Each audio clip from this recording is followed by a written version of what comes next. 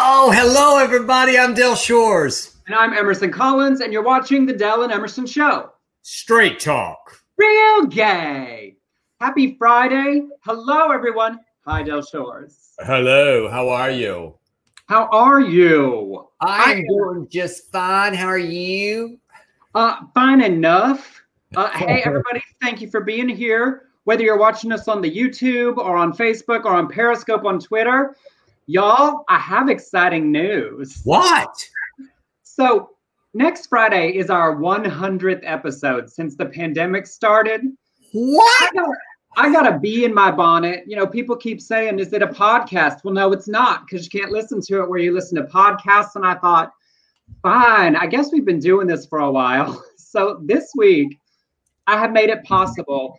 Y'all, if you can't see the show live or you get busy or you want to catch them another time, you can now listen to us on Spotify, on Amazon Music. It's on iTunes. It should be searchable in like 24 hours. I'm working on Google. You can walk over to your Echo now and say, hey, Alexa, play the Del and Emerson Show, and she will. Oh, my God. We're all over like horse shit. Now my Alexa's talking to me. Alexa, stop. Like, we're doing the show here, and she's going to be playing Tuesday's episode in the background. It's also funny because part of it was like, you got to catch us live because we do this for the engagement with you all that comment live with us. But we've done basically 100. I figured if other people want to listen at the gym, in the car, on a run, wherever you are. Right. We're expanding our audience for our 4 faithful listeners. We are widening. We are widening out. We are branching. Here's the deal, though. You can only see us here. That's right. You get the live experience, comments, and all only here live. I just put the Apple Podcast link in the chat room. If you do watch, if you go subscribe over there, please leave a review if you have a positive things to say. If you don't, you don't need to comment. That's fine. Just shut the fuck up. If you don't have anything nice to say, just shut the fuck up. Oh, and you had a message. We have a message. Oh, I do have. Well, first of all, I just want y'all to know that there is a criminal running around somewhere out there. And so if y'all hear these helicopters, it's not me. The big message, though, is I want to say happy birthday to Jigs Burgess, who is our dear friend and listens to this show every week. And he's in my writing class, and he's an amazing artist. And he said something in our class the other day. He said, for my birthday, I want y'all to do something kind for someone else, and preferably a stranger. And I took that to heart, and I did something today, and I want to pass that on. Happy birthday, Jigs. And to all of you, y'all do some random act of kindness for Jigs. I love that. Yeah, it's happy called birthday, Jigs. He calls it Jigsmas. Yeah, his birthday is Jigsmas. Jigs, full disclosure, it may take me a couple of weeks to encounter a stranger. Oh, it doesn't have to be today. We're going to make right. We'll make changing the rules. Jigsmas, I will report back once I finally see a stranger again, because, you know, that May 1st vaccine date for the rest of us, for us unimportant, unessentials, underagers, is still a ways off. Probably getting outside, but even when I go on my hikes and things, it's like no people. So Jigs, that is a wonderful inspiration. We love that you join us. I'm so glad you're here. I just saw his message. I thought, oh my God, what if we did this and he's not here? Anyway, yeah. He sent us a big old tip for his birthday, and Leanne already did today too. Stop it, Jigs. There's also, go to my Instagram and follow me while you're there. There's a fun video at the end of my rambling today from Beverly D'Angelo to Jigs that I love. So let's continue with this discussion. We got a big discussion here. Yes. What we do here is the LGBTQ news and nonsense. And within that, it's really important to us that we continue being a part of the conversations for other marginalized communities and minority communities in our country. So obviously, we have all seen this week the horrifying domestic terrorism incident from that white guy in Atlanta who went into 3 different spas and murdered 8 people, 6 of them Asian American women, a white man and a white woman. And this comes on top of what has been a significant increase in the last year of violence, of racist incidents against Asian Americans. I'm sure you've seen the article by now that 3,800 racist incidents reported against Asian Americans, 2 out of 3 of those against women. Attacks on elderly that have been going on for several months, a 74-year-old grandfather that was attacked, a 91-year-old man shoved to the ground. Even just Wednesday, a 70-year-old Asian woman who was assaulted. There was video of that. So the racism in our country, we spent a lot of time last year talking about racism against Black people and the anti-racist conversation. And we are remiss probably often in our culture of discussing other kinds of racism because of the model minority myth problem associated with Asians, that they're seen as being more successful. One of the, quote, good minorities that create a whole other host of problems. Yeah, it's just tragic. This whole thing that happened, and then the justification by that sheriff, just was so apparent. And it's heartbreaking to me that we reside with these kind of people. That we share this planet. I don't know how you can have such hate in your heart. I just don't understand it. I really do not. Well, and to look at the things that contribute, right? There was the stuff about his religion, that he said he went to do this because of his sex addiction. And I think people that didn't grow up in super conservative church communities, that means something different too. Right. Many religious communities, sex addiction is literally like masturbation, any impure thoughts. Like what is taught about sexuality is so warped, and that he held these Asian women responsible for this, that the police there, that they said he just had a bad day. When we look about how white supremacy intersects racism and then intersects the hypersexualization of Asian women and the desexualization of Asian men, like the experience that Asian Americans and Pacific Islanders experience is a fundamentally different kind of racism within our culture. Yeah, and I have to say a couple of things about the response to this, because I think it's been astounding. First of all, I just want to applaud people like Margaret Cho and Lucy Liu and Christy Yamaguchi, who are going public and really denouncing and telling their stories, how they've actually experienced it in their lives. There's so many more. Those are just 3 that came to mind right now. But I also have to say that it was kind of wonderful how our president and vice president stepped up, and it's so different than the former administration. So that's the positive that has come out, that there's awareness, but we must continue to help with that.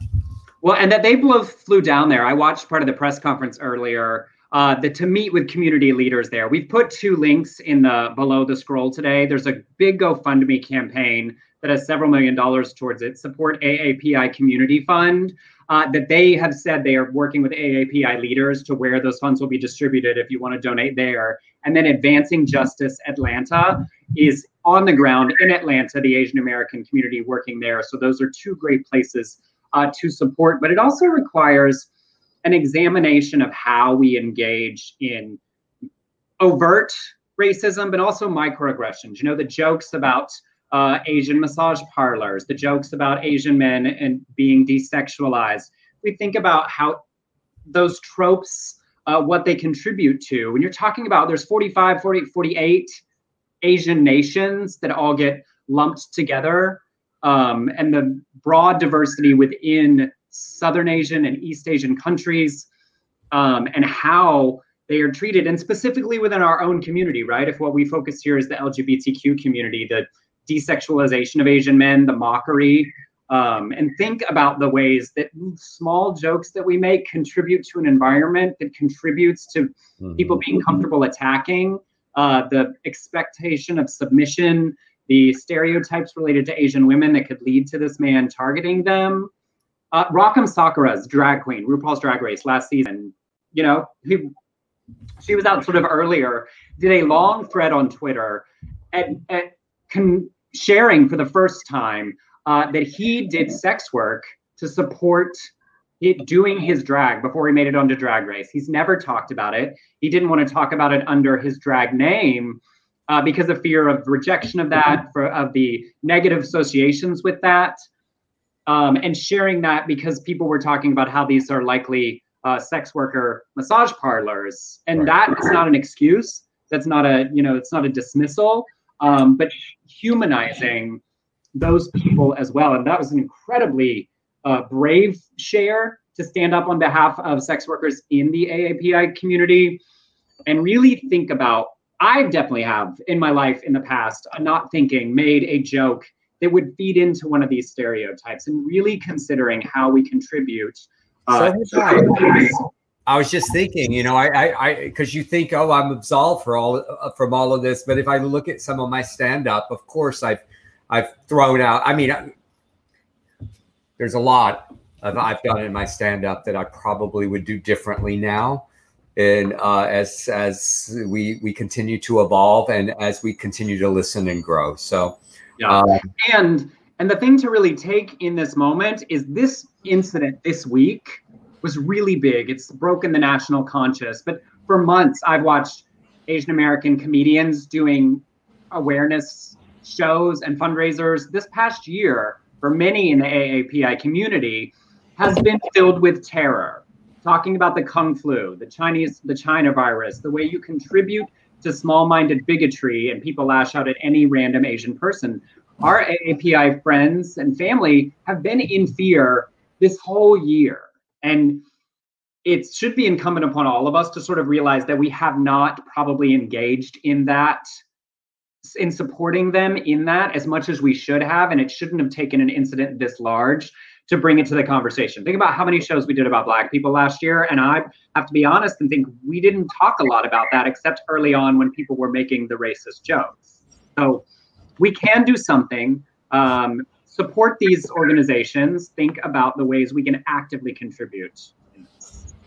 Yeah, thanks for that, Emerson. You did a lot of research on that, and I appreciate it. It's been so disturbing to me all week long as it's been forefront in the news, which it should be. And not to make this about me.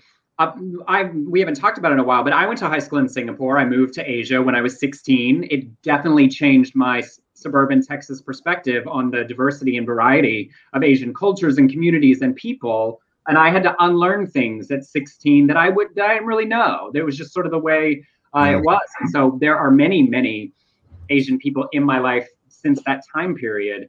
And I was learning then what I think some people are learning now. We say we're not trying to be perfect, but we can all work to do better. I was just thinking of something that also that you as you're going through, these apps and you're on your own Grindr and your own Scruff, and it says, no Blacks, no Asians or whatever, just don't say it. Just like, if someone responds to you that you're not attracted to, do it like anybody else you're not attracted to. I don't think that is a good thing. And also I feel like we've said before, if you can take an entire group of people and flatten all the diversity within that group of people in order to make a blanket statement like that, it is racism you need to examine. It says a whole fucking lot about you. It does. If you think that all of a group of people, you can dismiss anything based on a single characteristic, that is based in, at the very least, implicit bias, unconscious bias, but it's really centered in a racism you probably learned and think of now as a preference. All right. But the AA people in your life, check on them. Not that weird. Don't do that thing where it's like this somebody I haven't talked to in a dozen years. That is weird and too much. But be aware that this is incredibly hard and difficult, and so support them how we can. Yes. All right, go to their Instagram. Just go to their Instagram and give them some love and a comment. That's easy. Yeah. So, all right, go ahead, Emerson. Sorry. And getting into our news, good news out of Japan, actually, this week. A Japanese court ruled that the country's ban on same-sex marriage is unconstitutional, ruled that sexual orientation, like race, is not a matter of individual preference, and therefore denying same-sex couples the same benefits as straight couples is unconstitutional. That doesn't mean they can start doing marriages immediately. Japan's national diet would have to pass a law to formally legalize marriage equality. But a step. Absolutely. And also we have the Senate Judiciary Committee heard testimony this week on the Equality Act, including from 16-year-old Stella Keaton, a trans high school student. I just love it when we hear from our youth and they speak so eloquently and beautifully. And Stella said, I am 16 years old and I live in a state. I live in the state of Washington. I am a sophomore in high school and I just got my driver's license, which was a great day. Then she started sharing her experience and she said, right now I live in a state where I have equal protection under the law. As a high school sophomore, I'm starting to look at colleges. And all I can think about is this: less than half of the states in our country provide equal protection for me under the law. What happens if I want to attend in a college in a state that doesn't protect me? Right now, I could be denied medical care or be evicted for simply being transgender in many states. How is that even right? How is that even American? And then, of course, Lindsey fucking Graham weighs in and says, I would talk until I fell over to make sure that the Equality Act doesn't become law, destroying the difference between man and women. And he said that on of course, the Sean fucking Hannity show. I think about Stella testifying before Congress. That would terrify me today. Yes. 16 years old, just going to high school, just thinking, I just want to go to college and go to a school where I can study where I want. And adding on to that, the weight of having to consider, is it a state where she's protected, where her rights and her healthcare and her opportunities are equal? And then standing before the Senate on behalf of all other people in the LGBTQ community. And what was so brilliant about what she did was she broke it down to something very simple. I have to, it's not about, a sorority. It's not about whatever, fill in the blank of what you want, a dramatics arts program. No, I have to go to, does this state include me? Yeah. Not where can I get in, like the rest of us was worried about. Where will I be safe? Where will I be protected if I need to go to a hospital, to a doctor? And then Lindsey, it's fascinating, willing to state bigotry that strongly, right? I will talk until I fell over to make sure the Equality Act doesn't become law. Well, you know what I want to say? Please do talk until he falls over. Fucking fall over, Lindsey Graham. You are so useless. I do wish they would go back to the olden timey days where when you wanted to filibuster, you had to do it. You had to get out there and stand forever. Because now if you want to filibuster, I think they basically just send an email saying, I object. And so it doesn't happen because they know a filibuster would happen and they don't waste the time. No, if you're going to stand in the face of equality, you ought to have to stand there. And that depends. Can you imagine poor old Chuck Grassley having to stand and perform a filibuster? Even Dianne Feinstein. I mean, it's, getting to be almost 90. It's going to be hard. Yeah. But they're just sitting over on Sean Hannity saying, yes, I am proudly a bigot. I hope I see Lindsey Graham in person sometime and go, bigot! I really thought you were about to say, I want to go viral screaming bigot at Lindsey Graham at some airport.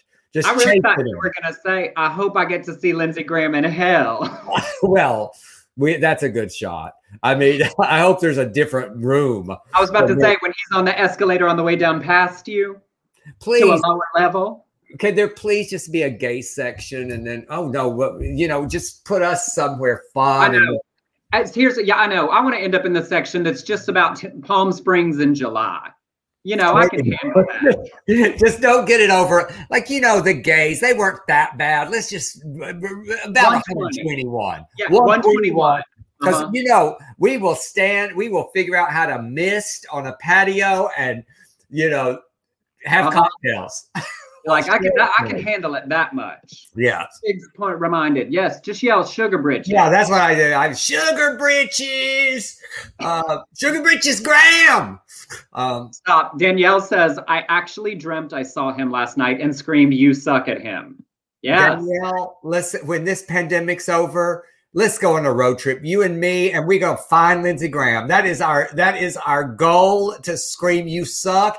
And then I'll say, "Sugar britches, Graham, you suck. Sugar britches, Graham." We'll start a chant in an airport. Now I can just see this road trip movie of you and Danielle in a Winnebago chasing Lindsey Graham around the southern East Coast. We'll get Jigs to come with us. He's got a good yelling voice too. You need that third person in the center and the back. All right, and in celebratory news, we talked back in December when Elliot Page came out as trans and shared that story. And he has done his first long-form interview to appear on the cover of Time magazine, the first trans man to do so. He tweeted out the cover and said, "With deep respect for those who came before me, gratitude for those who have supported me, and great concern for the generation of trans youth we must all protect, please join me and decry anti-trans legislation, hate, and discrimination in all its forms." In the interview, he shared, about how he felt as a kid. And then he said, "There are pervasive stereotypes about masculinity and femininity that define how we're all supposed to act, dress, and speak, and they serve no one." And he also shared that in the pandemic, truly having that time to be still, he read P. Carl's book, Becoming a Man, and said, "I had a lot of time on my own to really focus on things that I think, in so many ways, unconsciously I was avoiding. I was finally able to embrace being transgender and letting myself fully become who I am." And I'm sure we've talked about, he's using the platform he has, speaking out against the anti-trans legislation across the country, and said, "My privilege has allowed me to have resources to get through and to be where I am today. And of course, I want to use that privilege and platform to help in the ways I can." So I love that picture. That picture is just gorgeous. Yeah.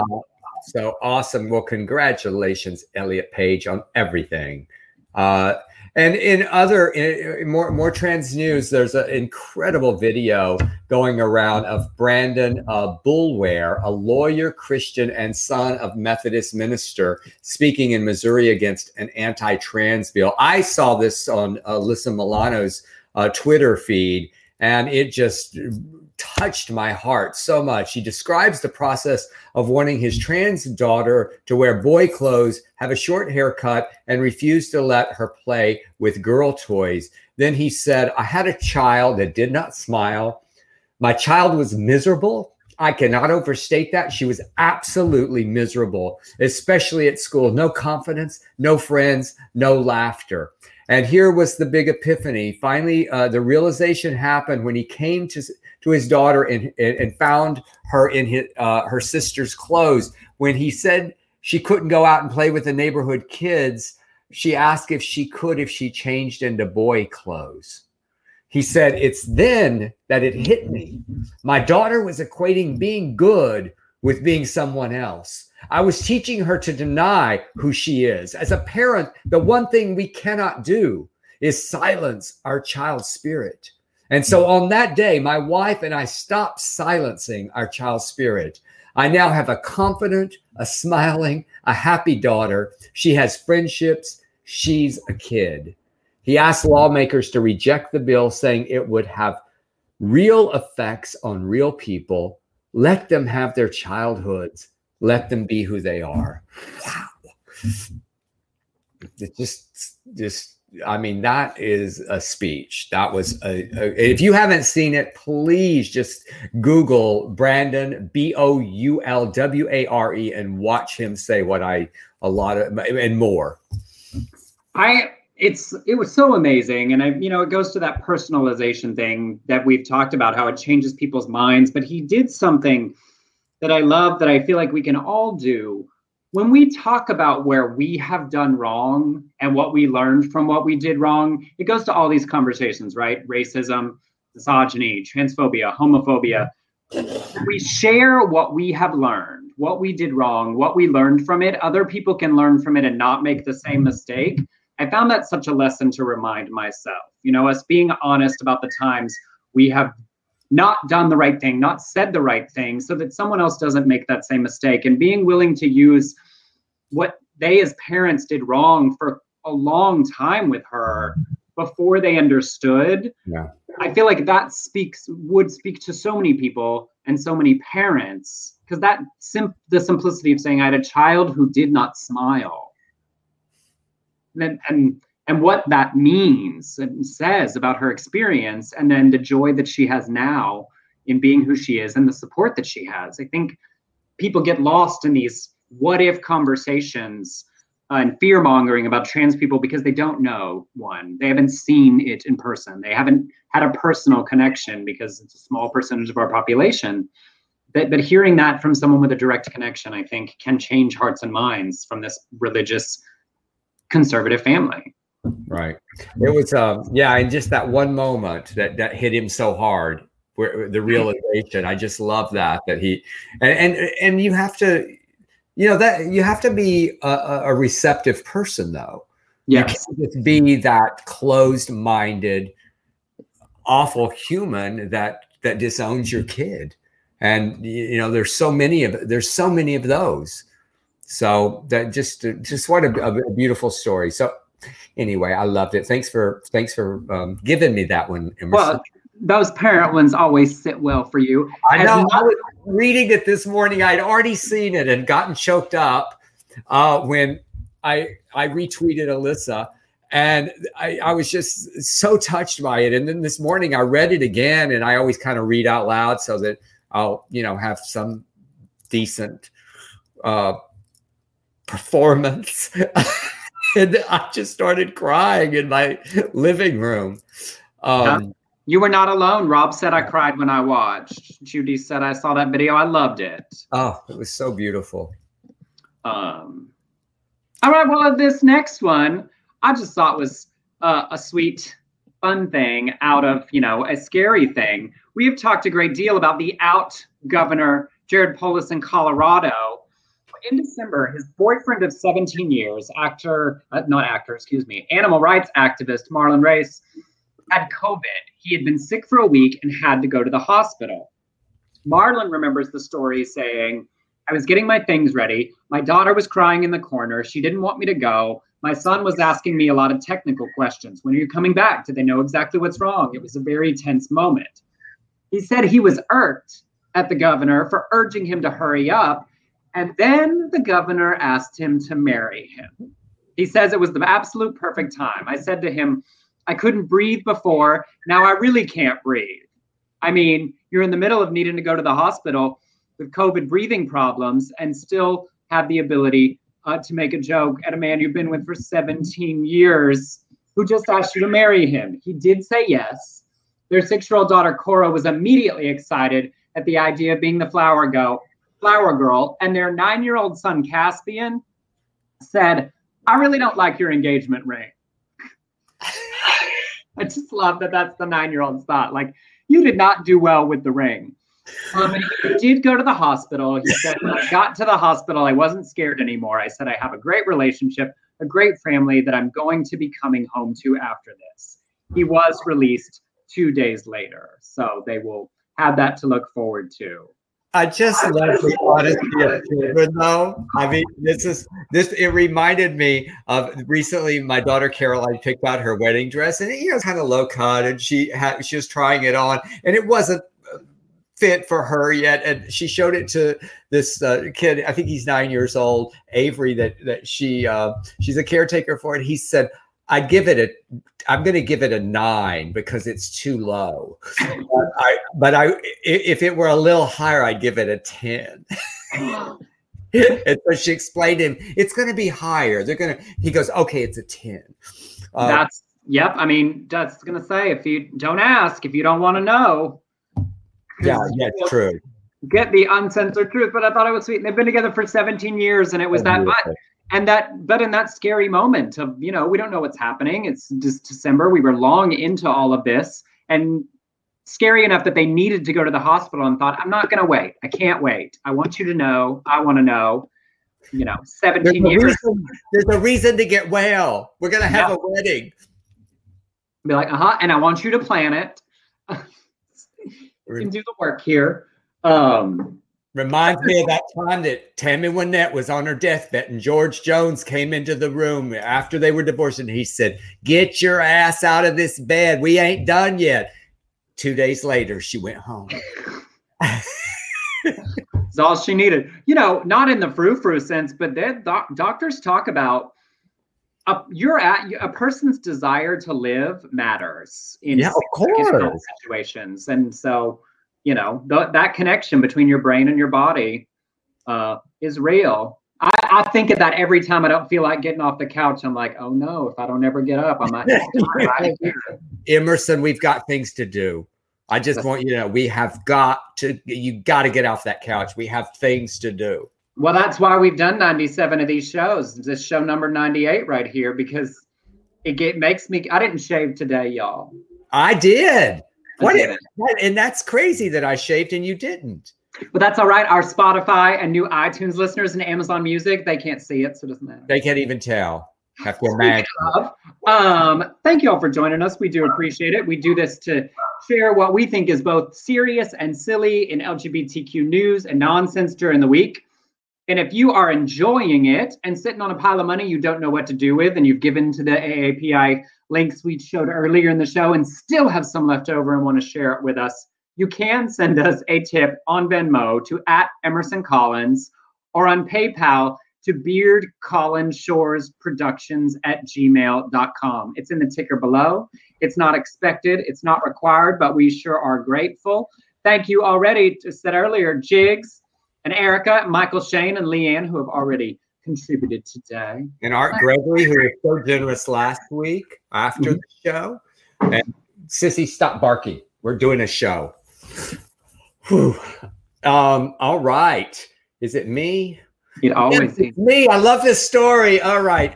I love it when someone gets into a fight with the Vatican, and Elton John he's gotten in a snit with the Pope, calls out the hypocrisy of the Vatican statement saying priests can't bless same-sex unions. So he wrote on Instagram, Gracie. He did not write Gracie, just so you know. How can the Vatican refuse to bless gay marriages because they are a sin, yet happily made a profit from investing millions in Rocket Man, a film that celebrates my finding happiness from my marriage to David? Hashtag hypocrisy. The photo had side-by-sides of the Vatican headline with coverage from 2019 about the Vatican's investment in the biopic. Newsweek confirmed that the Vatican invested $1.2 million in Rocket Man in 2019, and the investment is tied to the Centurion Global Fund in Malta, 2/3 of which is funded by the Vatican's Secretariat of State Department. Some of the investment is from Peter's Pence, donations to the Vatican from individual members of the Catholic Church. And I was like, why didn't we think of going to the Vatican when we were raising money for a very sordid wedding? I think we'd have been right at the top of their donation list. 1.2, that's all it cost to make our movie. I also love that it means somebody in the finance group that controls the Vatican's money thought that Rocket Man was a good enough investment that they were going to get a return on that. That's a lot of someone's just an Elton John super fan, and they didn't know. Someone just said, oh, no, we got to do this. We got to do this. We got to do this. When are you going to come down? As they're singing Yellow Brick Road as they wrote the check. That's like everybody's got principles till it's time to. Did you notice that I have them writing a check and sealing it and sending it in the mail? CO Elton John, forward this on to the Rocket Man people. Please let them know. Thank you. We are always looking forward to investments. I just like that it means I liked that movie. I'm glad they did too. I hope they made good money off of that. Twice to watch it, but I did like it. Well, it wasn't anything. It was just that I got really stoned and I fell asleep. They're like it was just a good soundtrack. It's having the radio on. Yes. All right. I wanted to get back to our international roundup. So just some quick amuse-bouches from around the world. Poland, we talked a lot about the LGBT-free zones there and the challenges our community faces there. Out French Minister of European Affairs, Clement Beaune, and I want to show you him, because I got the photos. See, this is if you're watching the show live, you get the visual aids. Little extra. On a trip to Poland and was denied access to one of the LGBT-free zones and vowed to draw attention to it. He said, "It would be insulting to say I am leading that fight for myself," because he's out. "However, as European Affairs Minister, I have an additional responsibility. I must fight for tolerance." So seeing other leaders also hold accountability, and he may not be just fighting for himself, but representation matters. And of course, I would think it contributes to why he would be passionate about it.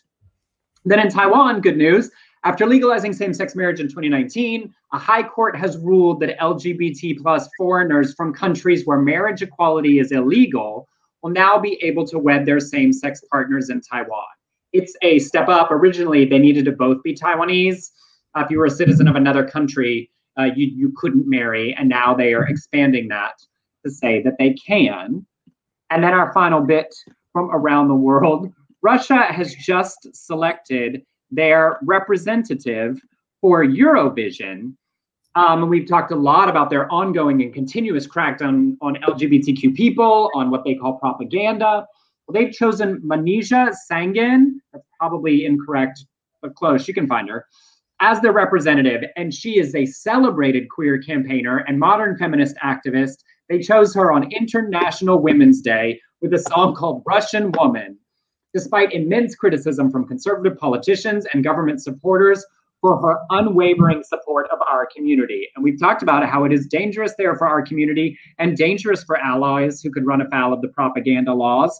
So she will be representing Russia as a huge feminist and ally of our community. And that's just awesome. And in news here in the U.S., one of my favorite cities is where this comes from. Outgayer of Fort Lauderdale, Mayor Dean Transtalis is being asked by the LGBT community to not sign a proclamation to honor the anniversaries of Westminster Academy and Coral Ridge Presbyterian Church. Now, when I read this story today, my mind started going two different ways on it. I'd like y'all to weigh in on it, what you think about it. They were founded, these churches, by Dr. D. James Kennedy, a huge televangelist in the 80s and the 90s. His ministries are designated as anti-LGBTQ hate group by the Southern Poverty Law Center.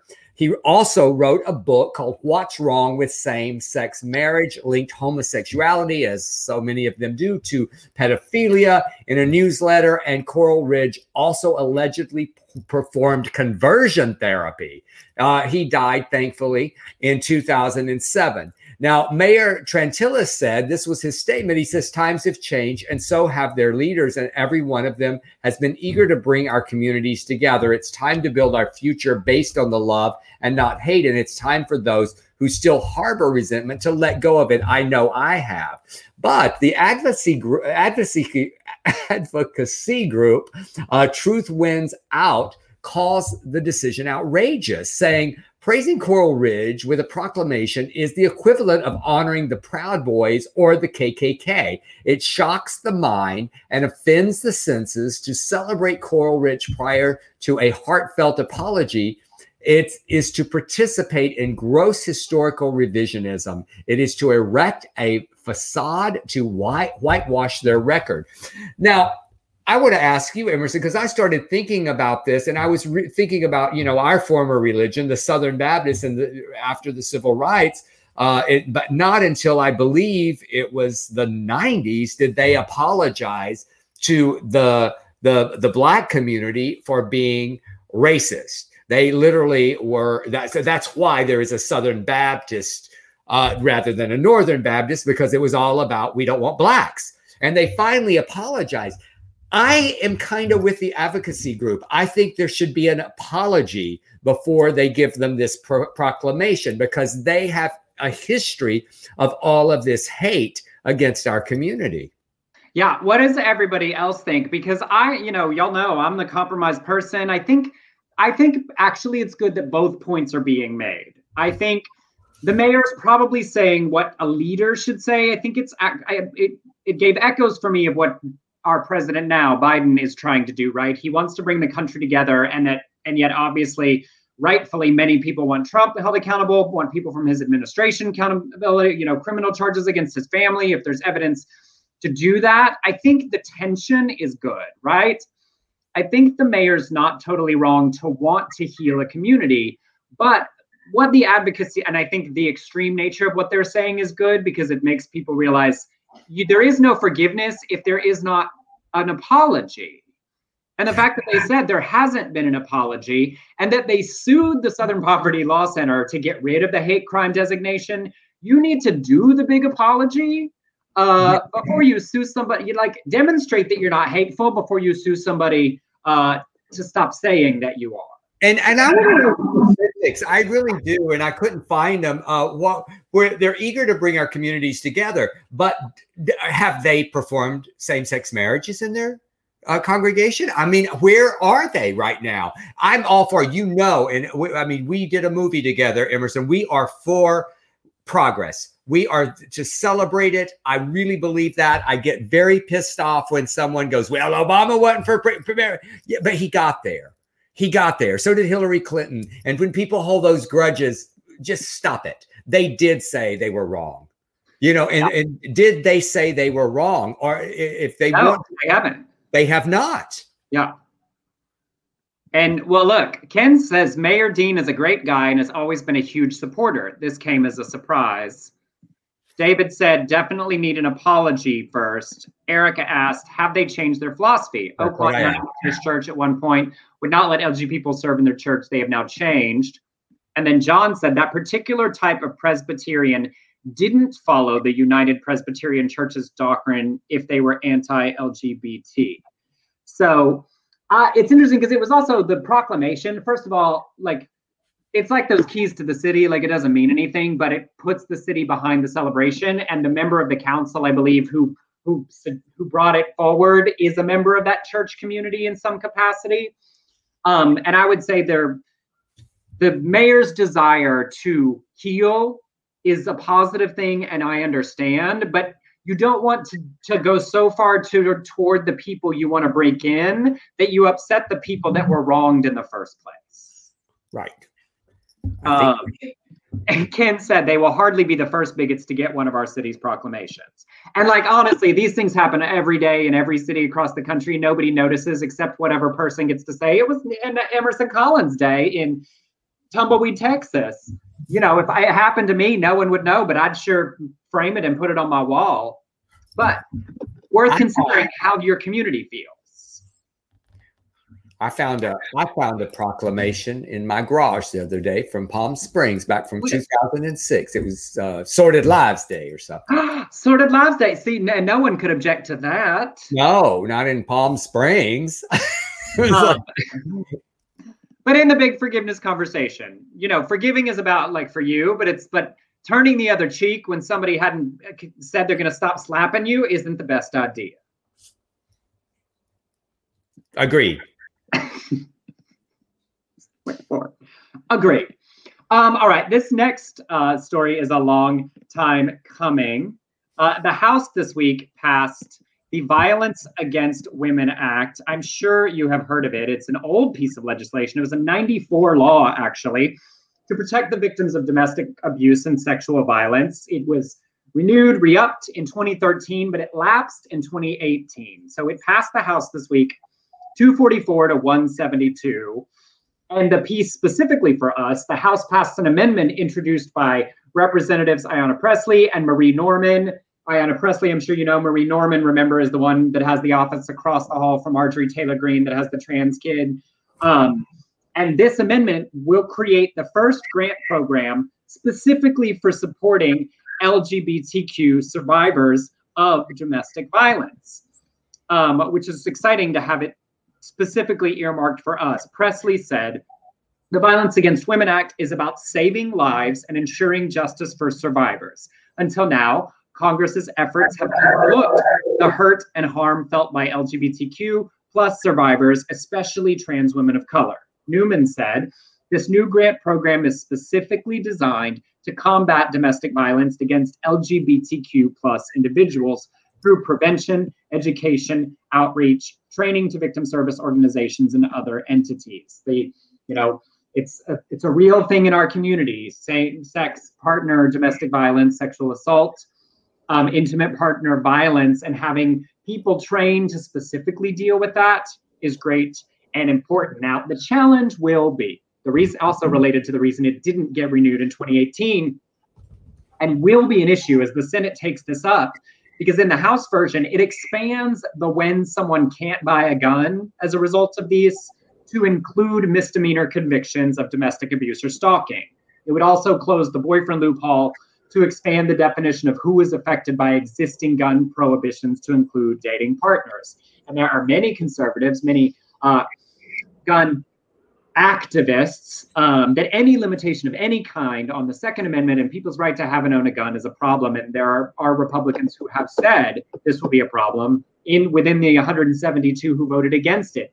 Many were specifically about the expansion of gun denial to specific people in this. So the guns are more important than the people that they are stalking, assaulting, or doing violence against. That's just as clear cut as you can get it. Saying the guns are more important than the danger to these people. The right of someone to have a gun is more important than the danger to women.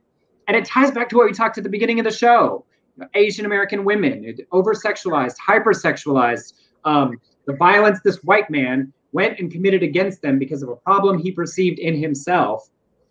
Violence against women happens in many forms, in many ways, in many relationships.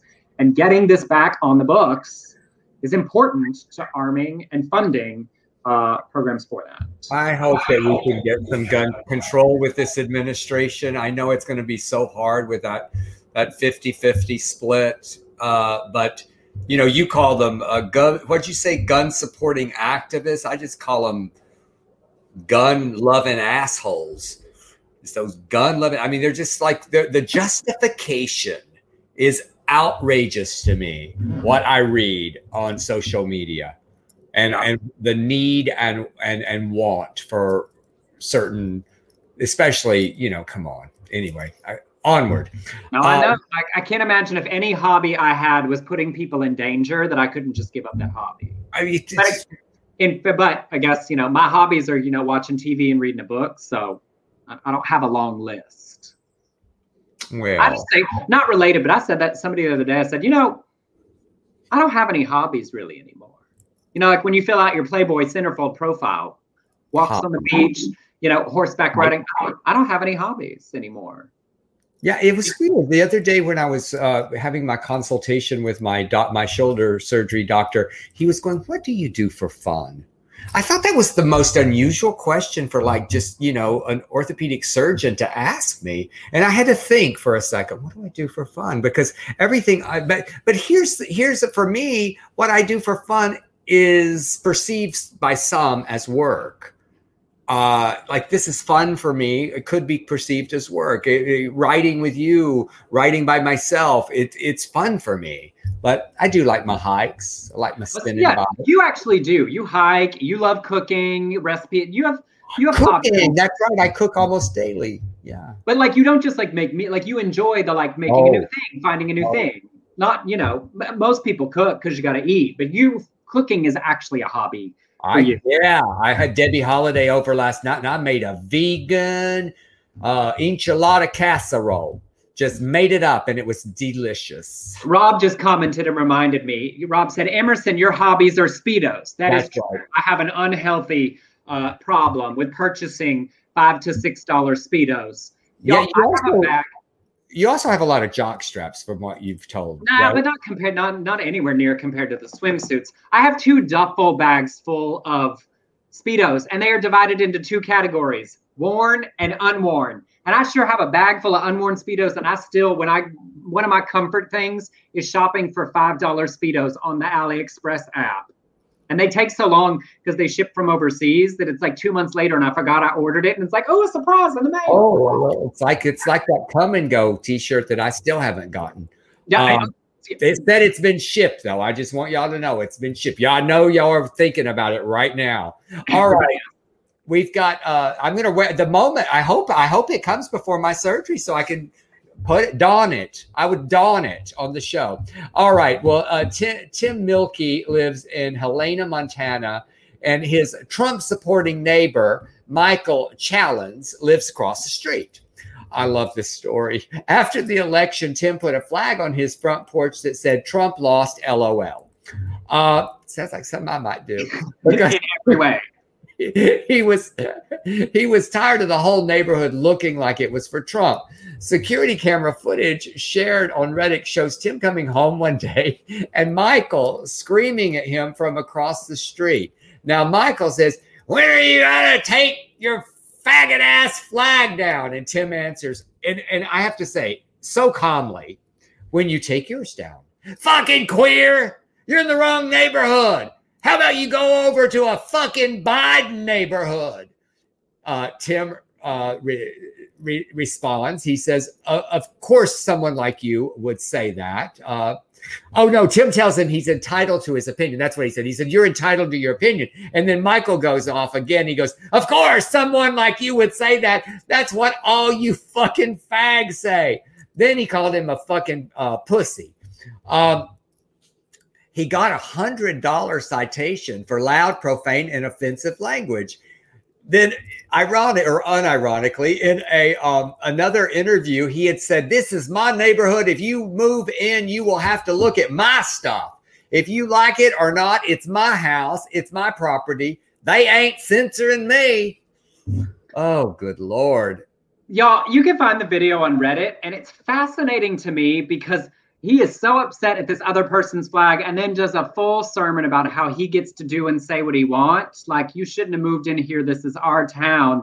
But the conversation really is, it is so close to caricature. The number of these stories we have done, this is the scene somebody writes, and then you go, that's too much. No, like, nobody actually yells at your real neighbor that aggressively, that does direct insults. This man you see every day about a flag. And then Tim was just kind of opening his door and then just kind of throwing back very calmly the responses. It was such an interesting video. It was actually, though, to the degree of intense and loud and belligerently aggressive, where Tim and this were like evening, I would be a little worried for my safety. I mean, you know, you're supposed to be passive aggressive with neighbors. You know, "Oh, I see your trash cans are still out." Like, you're not supposed to be aggressive with neighbors. You're supposed to be passive aggressive. "Oh, look, your lawn looks so healthy. It's grown real tall."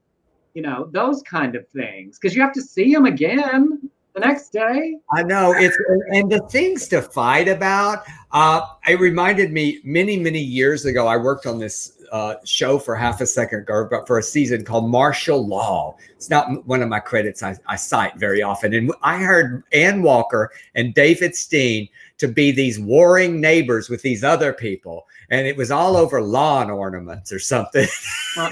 And they just scream. Can you imagine David Steen and Ann Walker married to each other, just screaming about these lawn ornaments? I mean, yes, I can. John said that's how he was treated for 4 years in Indiana. They told me I was in Trump country. No more I say, now it's all Biden's country. Well, that's what I wanted. When he said, "Why don't you go to a Biden neighborhood?" And I would like to say, "Oh, the whole country's a Biden neighborhood now, motherfucker." But yep. So we wished him all the best of luck with that. But not Michael. Do not wish him any luck. Fun news, mobile, RuPaul's Drag Race is making a game for your phone. I will certainly be playing it. It's free to play, coming later this year. It lets you participate in Drag Race, design looks for runway challenges, and fan favorite queens will be making limited time appearances. I just want Bianca Del Rio to be screaming at me out of my phone. Eastside Games, they got the rights for all Drag Race All-Stars and Untucked. So that's fun. I will definitely be playing that on my phone. No spoilers for anybody, but last night's Drag Race UK big finish. There is lots more Drag Race coming this year. So. And I don't watch UK, but I was noticing on Twitter, or no, it was on Instagram today. There was some controversy over the winner. People were getting mad about how. Well, first of all, it is a television show, but yes, there was. We're still too close to it. I don't want to talk about it in case anybody hadn't watched, since it's on an app. I don't want to give any hints. I got you. I'll move on. I got it. And I don't. So okay. Now wait. I gave this to you. It's a gift, but you better deliver all these punchlines with the right pauses because this is the best story we've had in a long time. This is so stressful, but this is like one of the ones I loved it. It was like what I used to read in my stand-up. So earlier this week in Oldsmar, Florida, near Tampa, police responded to a suspicious person call to find a 47-year-old man lying on his back in front of a townhouse. He had on no pants, no underwear, and his penis was in one hand and a large uneaten pickle in his other hand. The cop added he was using the pickle to penetrate his rectum while he was masturbating. He was arrested for a misdemeanor exposure of sexual organs. Jail records note that he had a tattoo on one arm that said, "Only God can judge me." How'd that do? So perfect. Like there is no joke, no 10-gallon pickle tub. Like there is no joke we can make that is better than the story. The smoking gun had it. Every point of that story, like that, he was tickling that pickle till the cows came home. You know, I want to know, was it warm? Did he freeze it so it would have some heft? How big was the pickle? I know. I just felt like a cucumber was a better option because of the vinegar. I was worried about the stinging. I thought it might sting it. That is a good thought. I mean, that is like, because you pull that pickle out of a pickle jar, that juice, it burns. Miss Coco Peru. Well, what if it had been one of those pickles that he didn't realize that had a red pepper in it? And also, in front of a townhouse. Was it his townhouse? Was he walking down the street with that pickle and just thought, you know what, this very moment? Look, it's been a long pandemic. No, whatever tickles your pickle, wherever you pickle your tickle, you know, however you do what you do. But where were the pants? Were they near him? Did he parade down the street like Winnie the Pooh in it, holding the pickle in his hand, and then just go, you know what, I gotta fuck it? There are a lot of unanswered questions, Emerson Collins. A lot of we would have to fill in the blanks if we wrote this story. I just say I would watch the shit out of this short film. Is all I'm saying. Like this man's day. I want to know the rest of the day. Was it a gas station pickle? Did he bring it from home? Was it a sweet gherkin? I think we got some alliteration though. A pickle and a penis. Oh yes. It's Todd adds, Oldsmar is a city of charm. It's near Tampa. And James, in a few years, someone hungry going through evidence going to see a pickle. Maybe it started as a cucumber when it went in his butt and it came out as a pickle. I'm gonna. He pickled it. Okay. How much time we have? I want to tell a really quick story. Please do. Okay. So one of my first acting jobs was on divorce court, and I played Bert. And my parents were getting divorced, and they asked, "Did you ever see your dad hit your mom?" And he said, "Yeah, I see Mama. I see Daddy whang Ma up beside the head with a cast iron skillet full of hot bacon grease. I still can't eat bacon to this day without thinking about it." It just reminded me of that story. I've got that on VHS. I have to get it on streaming so we could show my performance as Bert, the son mad at Daddy. Yes, please do. As Dwayne just said, I relish that story. But I'm just thinking I'm never going to be able to eat pickles without thinking of a pickle up that guy's rectum. I love that word too, rectum. Yeah, it sounds like what you did to it. I wrecked him.